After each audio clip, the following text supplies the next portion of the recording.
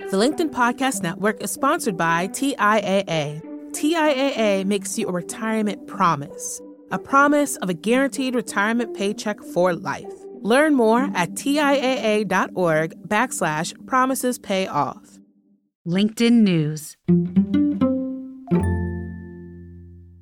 How loved and supported do you feel right now? Hey everyone, from LinkedIn News, this is In the Arena, a podcast exploring human potential. I'm Leah Smart, and every week you'll find me right here in conversation with bright minds and brave hearts, learning how we can improve our lives and our world by transforming ourselves. So in a few minutes, you're going to hear from Shasta Nelson. Shasta is an expert in friendship and intimacy, and I think it's urgent that we talk about the epidemic of loneliness and one of its antidotes, friendship. And that's exactly what she's doing. Shasta has research and over 15 years experience working with people and figuring out how to define and get more out of their friendships. We don't learn this stuff, but it is so important. She told me things I'd never thought about that made it clear why I gravitated toward certain people and away from others, and made me think a bit differently about the role of social media in building meaningful relationships. So here's Shasta on how to think about your friends.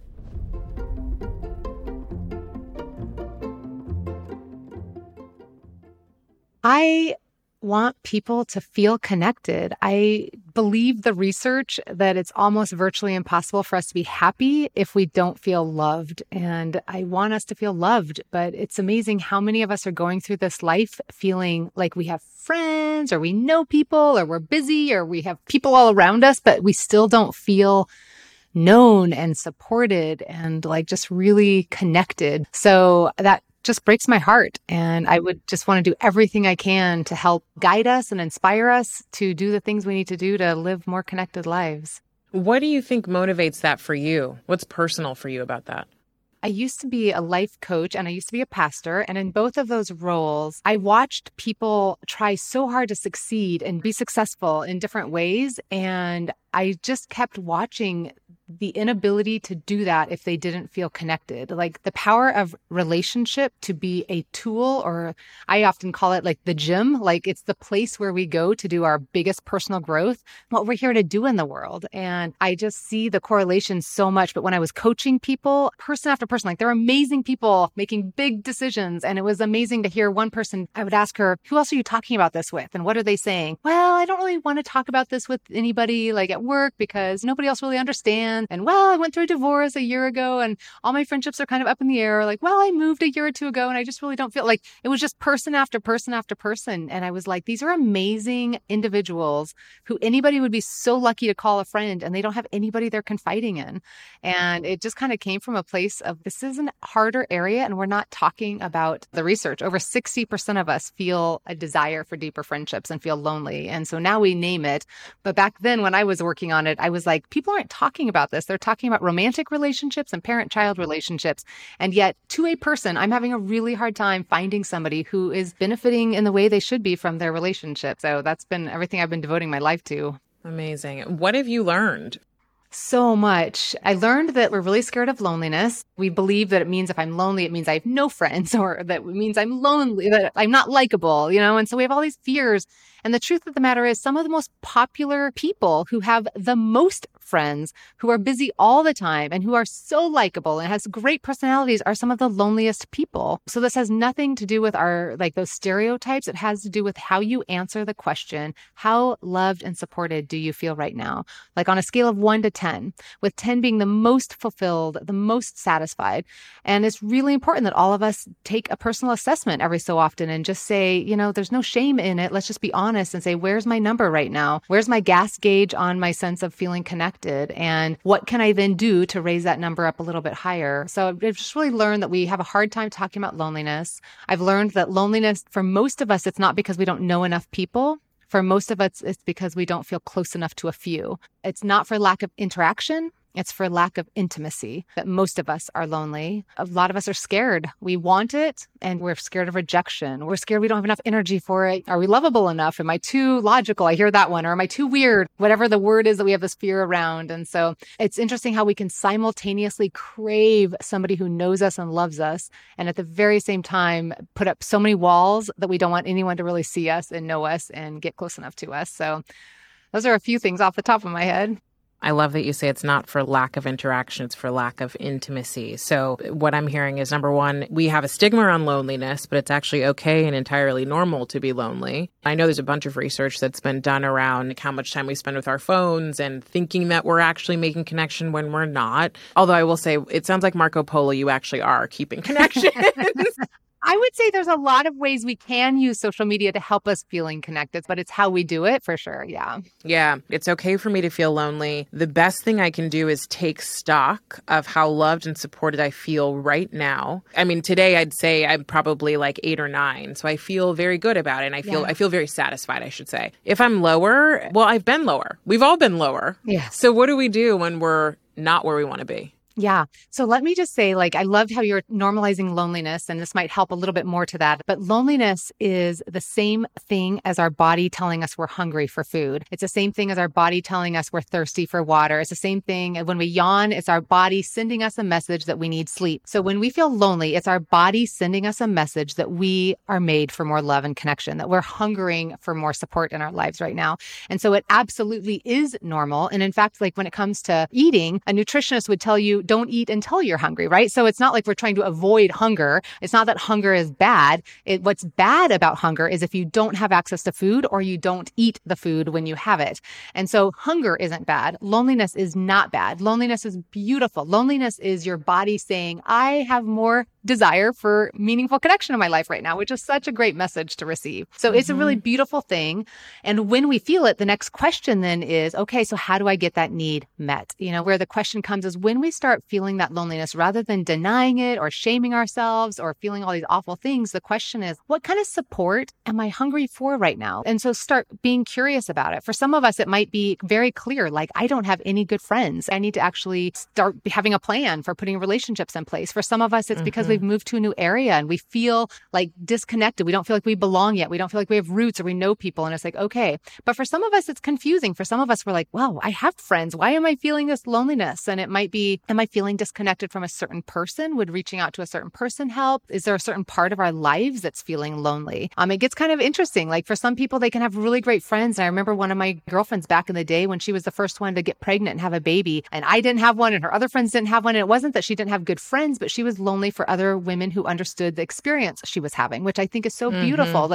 For some of us, we get diagnosed with something and we're we can have great friends, or we go through a crisis, but we're but I would love to talk to other people who get this side of me. And so sometimes we're lonely for a shared commonality. So we want to just start being really curious, what is my loneliness? Because the strategy for how we get that loneliness met will look different for every single one of us based on if we can name what that loneliness is. Because for somebody who moved to a new area and wants to make new friends, what they need to do to get their loneliness needs met will look very different than what somebody who's been diagnosed with cancer and has great friends, but is feeling kind of disconnected and unsupported and lonely, right? So the strategy will be completely different if we can't quite begin to name what would move me up to a 10. Who are the people that I already know? What are the experiences I want to be having? What are the conversations I want to be having? What do I need right now? What am I lonely for that I wish I could have right now? And the more we can ask ourselves these reflection questions and kind of start getting clearer, then we can put a strategy in place. Yeah, I also love that you're a coach. I'm also a coach. And so I love that you use a lot of questions that are what? The what questions, the open-ended. I'm here for that. So first, though, before we go any deeper into the strategies, the other thing that you called out, which I was going to ask, is you study mostly friendship, frientimacy, right? And I think there's also this assumption that if you're in a relationship or you live with your partner or you have a husband, wife, whatever, significant other, or you have kids, there's no way you should be lonely. And so I think sometimes we look at it as a deficiency because it's like, well, everyone's here with me. What's wrong? You're saying that's absolutely not the case. Absolutely. In fact, we can be incredibly lonely and be married. And then some of the moms and parents are some of the loneliest people. I mean, they're so busy caring and loving on so many others. You know, it's so interesting. I talk to people who are in customer service positions, or there's some professions where they are talking to people all day long. They're just out there in the helping profession, coaches and therapists and nurses and all these people who are out there all day long. And they come home and they go, I can't be lonely. I'm exhausted by people. I'm like peopled out. I just want to shut the door and like take a bath. And I'm like, it can be simultaneously true that you're peopled out and still lonely, because you can be out there helping see everybody else and give to everyone else. But that still doesn't mean you came home feeling seen and known and loved and supported yourself. And so, yeah, it's not a deficiency. What we want to do is get better at noticing it in our body and saying, do I have all the support I need right now? Do all the parts of me that want to be seen and known feel seen and known to the right people right now? Am I getting the connection that is meaningful to my life? And some of the most loving, giving, serving, busy, popular, networked people, it can be harder to see, but those are some of the loneliest people. I love that you've sort of turned this idea of loneliness into an investigation. So as soon as you asked the question, what am I lonely for? I was like, oh, what if we just considered, loneliness often feels like this shadow, this thing that's going to like envelope you. I remember a couple years ago, it was during lockdown, during COVID in New York City, I stayed and I was feeling lonely. I'd had one of my closest friends' husbands had passed away, and that was harder on me than I thought it would be. And I just felt this loneliness, and I lived alone, and I was like, what's wrong with me? And so it felt much more like a shadow and like a thing that was going to swallow me, where like, as I hear you say, what am I lonely for? That feels like a light bulb.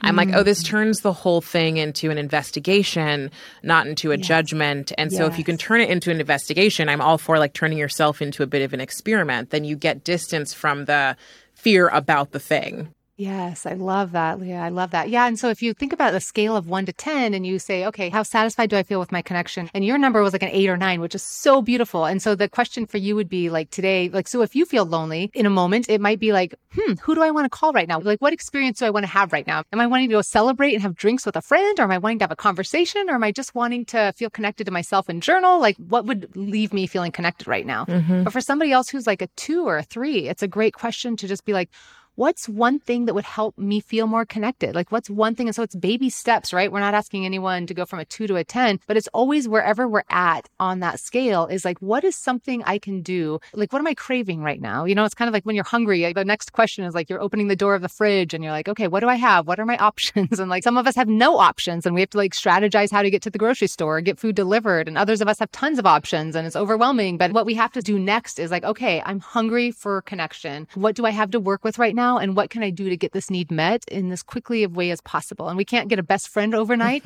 but we can certainly try to figure out what can we start doing in little bite-sized moments today that would help us if that's what we're craving as a best friend. Then it's like, okay, so I need to start doing something today to start putting the little building blocks in place for that. And so we need to have a vision. Like, what does a 10 look like to you?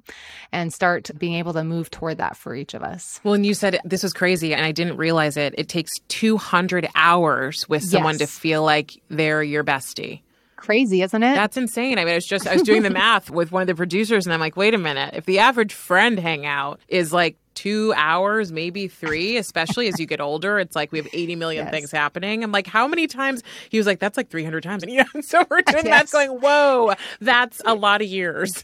Yes, that's the research done by Dr. Jeffrey Hall. And the good news is we can start feeling like we're friends between 40 to 60 hours. But yeah, we self-report that when we think of like our tried and true, the people we feel the closest, most intimate with, that's 200 hours. And this is why friendship felt easier when we were kids. I'm convinced of it. It's not because friendship was actually without drama and that it was easier. It was that we had consistent time together. One slumber party and you're logging 12, 16 hours, a couple days at school, doing summer camp together, you're logging the hours. I talk to women all the time, or men, who go and it's like, they'll have lunch and they'll be like, yeah, she was nice. It was okay. And then it's like, we're going to do it again. And it's like 2 months later, they have another lunch. It's like they're logging like 1 hour every 2 months. And I'm like, there's no momentum. There's no juice. This is never going to feel close, And so we just don't lock in the time and the momentum. Yeah. It's like you're hungry for consistency a lot of times. Because, I have friends that I feel like, oh, at this age, given our stage, given the way work goes for most of us, I definitely haven't seen 200 hours of them. Does 200 hours count with phone time, or is it only face-to-face? It is all scoring kind of differently. I would absolutely argue that you can bond with anybody in any form. So I really do think the phone time can help. It is limited. Obviously, we're not creating new memories together to put into our mind to help us feel closer.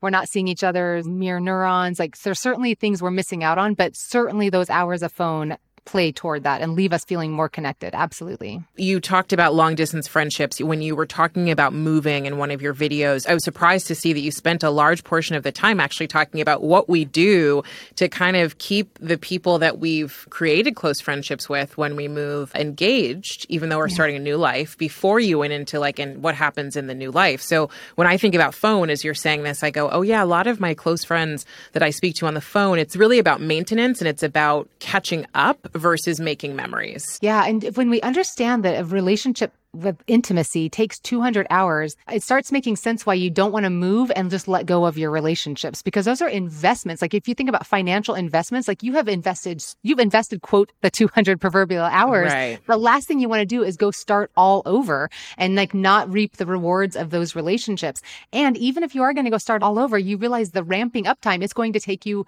days, months, weeks, years to actually feel close to people in the same way. And so you absolutely want to stay connected to your people as much as you possibly can. And I am a very big proponent of long distance relationships. I love them. They are some of the easiest relationships to maintain, but I do it with incredible consistency. And you're mentioning that, because that consistency, what you were talking about, the difference between updating each other versus going through life together, those are two very different experiences. And so that if we talk once a month, we're updating on what happened in the last month. But on Marco Polo with my girlfriends, we're talking every single day on what's going on. I can tell you what they're all doing this very weekend. They know what I'm going through. I feel very supported. But because the consistency is there, it means our vulnerability is more consistent. So we actually are not just updating, we're actually in real time going through life with each other. So for those of us who talk to somebody daily or weekly, we are much more likely to feel supported and feel connected because we have a sense that they know what I'm doing and I know what they're doing. And so it leaves us feeling closer. You kind of start getting too much more infrequent than that, and those relationships start becoming more catch-ups, and that can still be important. 2-hour dump. Yeah, it's still important, but it's you can understand why people walk away from a lunch and they'll be like, well, I mean, it was okay, but it wasn't super meaningful. And then we're less likely to do it again. And I always liken it to the gym. If you go to the gym once a month, you're probably not going to see that many results and feel that impressed by it. You're not going to be like, that's working. But if you go regularly, you're going to be like, that's working, right? And so it's one of those things where the more frequently you do it, the more benefit you get from it, without doubt. Okay, so you just unlocked this thing for me, because I have been someone who has not been active on social media aside from on LinkedIn. But what was funny is this weekend I moved out of my apartment and I posted on Instagram that I was moving, a picture of my old apartment. And I've started kind of getting better with deciding, okay, when I post something and I only want to share it with close friends, what's the mechanism to make that happen? Because that's important to me to keep some of my life private. But what happened was, I posted this thing, I sent it to close friends, to which I had a number of them that I picked. But then I got people reaching out, friends that I had, one that I haven't talked to in years, who we catch up randomly. We were roommates in college, but she's like, hey, I saw your posts and I can't help but wonder, what's going on and where you're going. How are you? And I was like, oh, I love her and I miss her. And now I can tell her that this is happening. And I used to make up that was a drain or something that was not necessary. And it felt nice to have support from people. Totally. I argue that I feel closer to my friends who are on social media than those who don't. When you're talking about consistency, those are big rocks. And then you think about the phone calls and the Marco Polos and the different things that we do in between. And those are the smaller pebbles that kind of go in around the rock. The social media is never going to be the rock to my relationship. But I love seeing that my girlfriend's daughter was honored for her school attendance in 3rd grade yesterday on social media. And I'm like, we could talk on the phone and she wouldn't have brought that up, or I wouldn't have seen the photo, right? I feel closer to her. I love those things. But I do think you're right. I think all those other things are true too. We can show up and use social media coming out of insecurity and and we're just trying to impress people, or if we don't really have friends on there that we're connecting with and we get off feeling lonelier, that's good information for our brains. Is my time scrolling Facebook leaving me more connected or not? They're like the potato chips. Like, are these potato chips a nourishing dinner? No. Are they horrible to eat and you should never eat them? No. But it's starting to recognize, does this nourish me? Is this time, is what I'm eating, is this time that I'm connecting with people nourishing me and helping feed that hunger that I have? And if the answer is yes, then that's great. If the answer is like, okay, it was the easy thing, but I actually would have been better off putting forth better energy and going and actually meeting a new friend in town. And while that takes more energy and is harder, would that have actually left me feeling closer to my goals than just scrolling Facebook all night, And so it starts giving us options to our strategy. I love that. And I love that you've kept this metaphor of the hunger. We're going to take a quick break. When we get back, Shasta will give you the 3 requirements of all relationships that you can use to figure out what you need more of, less of, or if it's time to move on. The LinkedIn Podcast Network is sponsored by TIAA. In the last 100 years, we've seen financial markets swing, new currencies come and go, decades of savings lost in days, all showing that a retirement plan without a guarantee, quite simply, isn't enough. So more than a retirement plan, TIAA makes you a retirement promise. A promise of a guaranteed retirement paycheck for life. A promise that pays off. Learn more at TIAA.org/promisespayoff. Hi, I'm Tomer Cohen, LinkedIn's Chief Product Officer. On my podcast, Building One, we dive deep into what it takes to build great products. Recently, we had Zach Perret, the CEO of Plaid, and he shared about his struggles building a financial app for consumers and how he was able to turn it all around with a critical pivot. Take a listen. I personally couldn't resonate as much with the consumer set that we were trying to reach. I just didn't have that level of empathy. When we made the shift to building a B2B product, though, I was building the product that I wanted. My co-founder and I were creating the product that we wanted ourselves, and we had so much empathy for what that product was. Such a great insight. In that sense, we got lucky because we were creating a thing for ourselves. And then the people that we were talking to also had the same problems we did. They were fintech developers. We'd been a fintech developer. We'd been trying to build a fintech product for a year. And so we had such deep empathy. We had such a clear ability to... If you want to hear more of Zach Perret's story and the lessons that follow, listen and subscribe to my podcast, Building One. And we're back with friendship expert Shasta Nelson. I have purposefully at one point made a list of who's in my inner circle. I remember there was this exercise that I think it was Brene Brown that talks about your 1x1 square of if you were to write on a 1x1 piece of paper who the people are that matter most, that's all that it should be. And so I went and I was like, oh, cool, I'm going to pin all these people on my phone and here they are. And these are the people that when I'm going, I need some connection. A lot of them are long distance. I'm sending them an audio note. I'm doing whatever. But then I also have seen friendships change and end, whether they be because it just kind of trails off or because it truly is time for it to end. How do we deal with the food that's gone bad in the refrigerator? Okay, so I'm going to answer this question with, hopefully it has 2 applications to it. One, for those of us who are trying to build our relationships, I'm going to talk about the 3 requirements of all relationships, because this will help those of us when we are wanting a strategy. But these are also the 3 things that when a relationship isn't working, it's because one of these 3 things is lacking. And then you have a choice. Do I want to try to repair this one thing or improve this one thing or bring this one thing more to the relationship and see if I can protect the investment I've made? Is there a way to make this more meaningful, more intimate, more satisfying again? And if you keep trying that and the answer keeps being no, it's not working, then that is kind of your information for you that is not a healthy, meaningful, satisfying relationship. So those 3 things, when we look at all the science of what builds healthy relationships, of what leaves us feeling bonded, there's 3 things that are always present, and we can use different words for them, but there's 3 categories, and I use the words positivity, consistency, and vulnerability. So positivity means at the end of the day, we need to have more positive emotions when we're interacting with each other than negative emotions. In fact, the science is telling us usually about 5 positive emotions for every negative emotion. So those are emotions like, do we enjoy each other? Do we laugh together? Are we having fun? Do I feel empathy? Do I feel like she's cheering for me? Do I feel like he's there for me? Do I feel like I'm getting validated? Are we inspiring each other? And that's number 1 goal. Because if we don't have positive emotions, the next 2 are going to to be very hard to do. Consistency is what we've been speaking to the most here. And that is certainly frequency. It's also kind of logging the hours, the 200 hours. It's building history. It's having shared experiences. It's where memories are made. This is also where trust gets built up. The more interactions we have, the more consistent we are with each other, the more we begin to expect and rely on your consistent behavior and how you'll respond to things. And we start feeling like you're safer. So we start building trust here with our consistency. And then the third requirement, which is vulnerability. Sometimes our relationships don't feel meaningful. And this is where intimacy happens. And this is where we feel known. And so vulnerability is our sharing of each other.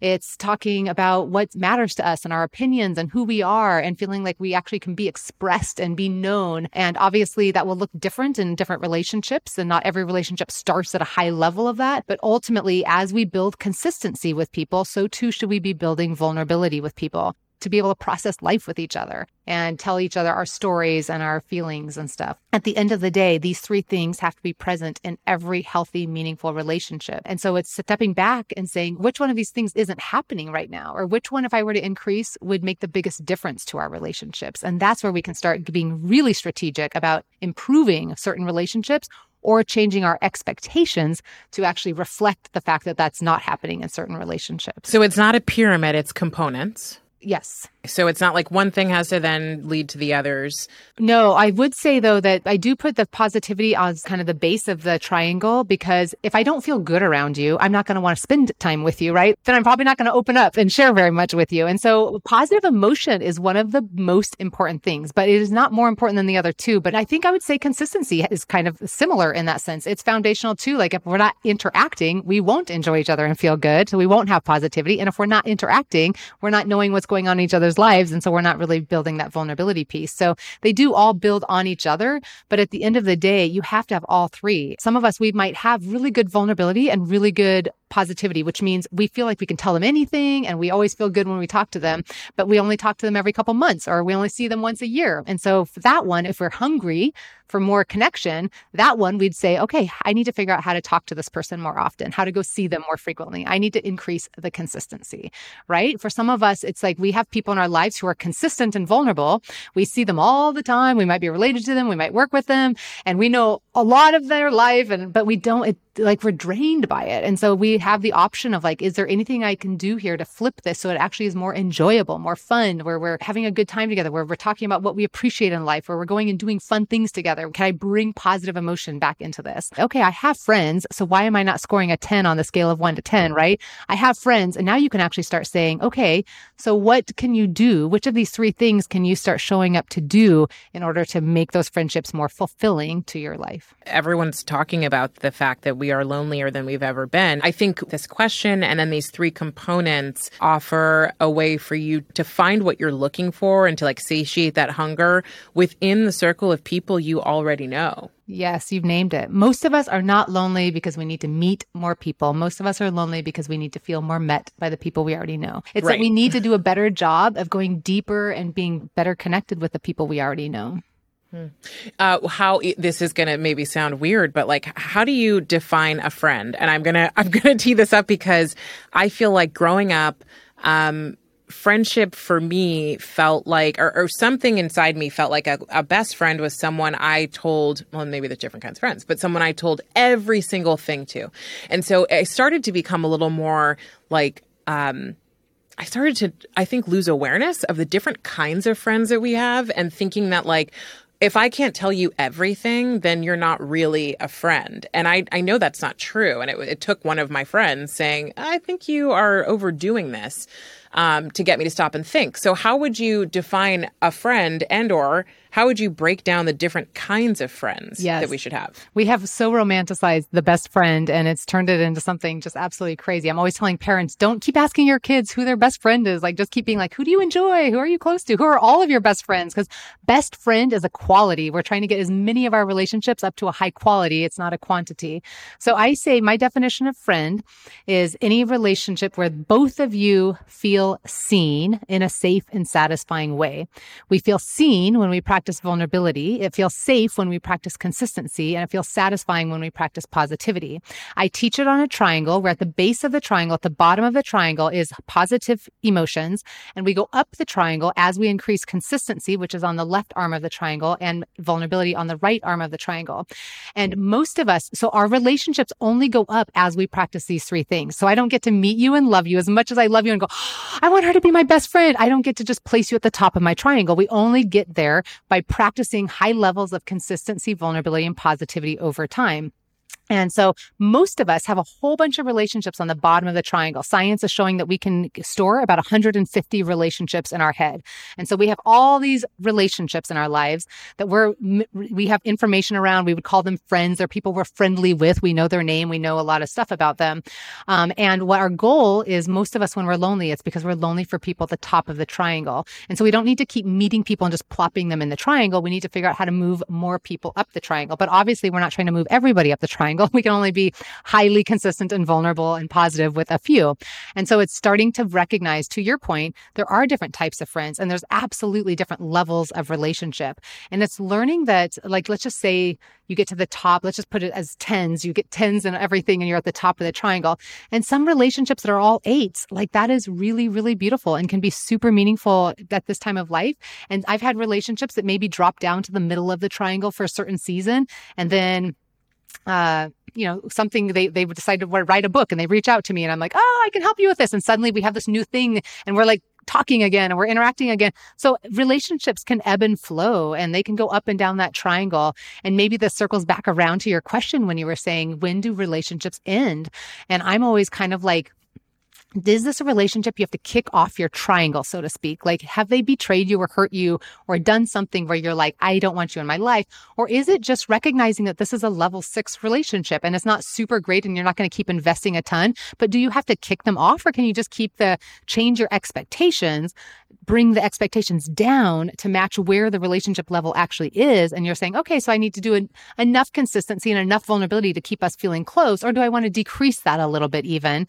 And so we can start kind of decreasing and being more mindful, but we don't necessarily always have to have this big breakup or this big burn the bridge behind us kind of a thing. And so it starts giving us a lot more language to realize there's a lot of levels of friendship and there's a lot of people who can ebb and flow in our lives. And there's people that I might move to be near that person and be closer again, or we might end up getting pregnant at the same time, or we might end up having something that kind of brings us back together. And so we don't have to end everything or know everything, even to just appreciate the people who are there and have been there and that we've logged the 100, 200 hours with. And what can we do to just appreciate that? So what is the message? We've all been on both sides of friendships ending, where we've probably been the one that was like, ooh, this isn't working anymore. And they've been the one, just like we've all been broken up with someone else. What do you say to the people who are on the side of, I didn't have any control or say in this, but this person is ending the relationship, or it seems they are kicking down consistency? Yeah. I am of the opinion that if we have loved each other and been close and have kind of logged some of those hours together, it is always, always, always worth, in my opinion, it's always worth spending an awkward hour or two to try to repair the relationship or to ask questions or to better understand it. And I know a lot of us are conflict adverse. A lot of us are scared of rejection. There's all kinds of stuff that come up.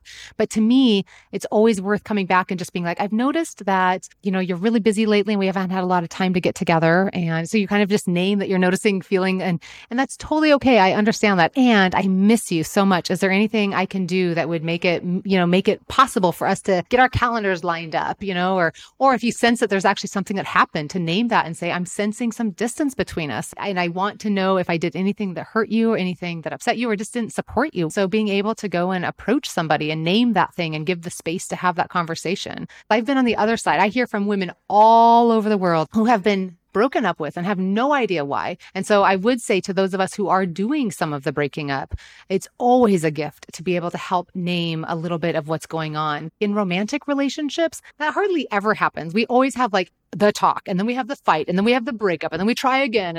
But by the time we've broken up, we kind of have a sense of what wasn't working. And yet in our friendships, we don't give each other that gift. We don't have the talk. We don't have the breakup. We don't try again. We don't repair. We don't say, I need this. And so nobody's growing. People are feeling worse about themselves, and it's not building strong muscles in us for learning how to have honest conversations. It is a skill I would be an advocate for us learning how to name a little bit better. You just made me think of that's like oftentimes we feel like if we're not comfortable in a relationship or comfortable with the way someone is with us, I think there's a thin line. Assuming all respect and all that is given, if the person's not quote unquote loyal by standing beside whatever we say, then we don't like that friendship. Like I've seen that happen. And in my mind, I go, and in my heart, I go, I know that most of the people who show up in our lives are there to teach us something. And oftentimes it's those uncomfortable experiences that are the most powerful opportunities for growth. So it's not that the person's a bad friend or not loyal. They're there for all the right reasons. It's just uncomfortable. Yeah, I love that. I love that. Switching the metaphor, when it comes to our physical health, we understand that we go to the quote gym, whatever gym looks like to each of us, to sweat. We actually understand that we're tearing our muscles in order to make it stronger. So we understand on a physical health level that it's on the other side of exertion that we experience physical health. And the same is true of our social health. And I feel like as soon as it gets a little awkward, we want to pull away. We want to label them toxic. We want to say they're bad for me. It's like your social health is on the other side of some social sweat. And like you get it when it comes to your physical health. So the same is true for your social health. Like lean in, my friend, lean in. So I love your philosophy. I'm right there with you. Your social health is on the other side of your social sweat. I'm with that. Yeah. What's been the most surprising thing you've learned about friendship? How much we want it and are so scared to go after it. You know, I mean, I just coach and talk to so many people, and even I speak in conferences and organizations all around the world. And every single time somebody raises their hand and says, but what about being vulnerable and how we can get hurt? Or what about the past things that have hurt me and I'm scared to trust people? And like, they are just as scared of rejection. And we're all scared of not belonging. And I've turned for myself to walk into every room, and instead of letting the fear of, do I belong? I just try to see everybody else as like, they're asking the same question. Like, what can I do to go up and like help them feel like they belong? Every single person in that room wishes they could have a meaningful connection and feel liked and feel seen. One of the things that I often teach is I feel like when we're insecure, we go into impress mode. I do the things to try to impress people, but nobody's ever walked away having been impressed and feeling closer to somebody. Like that just kind of distances them from me, you know? And so learning, like, I think it's easy for all of us to go into networking events feeling like we need to impress. And really what everyone in that room is trying to do is just feel connected. So let's just go straight to the connecting and like the accepting of each other, and try to get out of that impress mode, which comes out of insecurity sometimes. I can't not say this, but the idea of impress or connect feels binary, but I think it actually, these things do come together and it's complicated. I think as a woman of color, but as anybody who's in a marginalized group, you're often entering circles where no one else either looks like you, thinks like you, is oriented the way you are. And so you're immediately trying to impress in order to feel like you're enough. And then you can connect. And so I think there is like there's a big obstacle that feels like I have to do this in order to then just get to the point where people want to listen. But then guess what happens? Sometimes you might overdo it. And to your point, I've maybe left people impressed, but not connected. I so appreciate you bringing that up. And I think that's true for a lot of people. And I think because we are so judgmental, we're all walking around being so judgmental that we kind of are like, well, prove to me that you're worth my time to get to know, right? And so when we think, and our brains, unfortunately, little animal brains are like trying to size each other up to be like, is this somebody that's worth my time? And the irony is we all are. Yeah, exactly. And I just have to throw a little bit of statistics out there and just say 70% of our happiness comes down to our relationships. And so you think about everything else you say you want in life, everything you think will make you happy, that vacation, that weight size, all the things, they add up to less than 30%.